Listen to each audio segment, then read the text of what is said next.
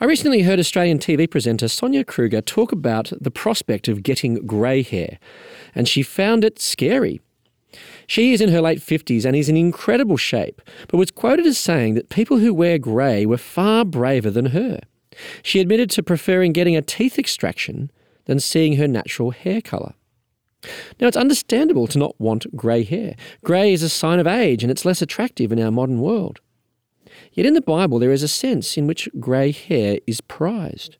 The Old Testament wisdom book of Proverbs says, "The glory of young men is their strength, grey hair the splendour of the old."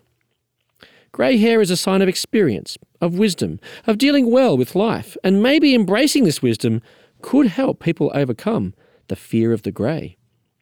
This is Rob Martin with God in 60 Seconds. For more space to think and talk about God, go to thirdspace.org.au.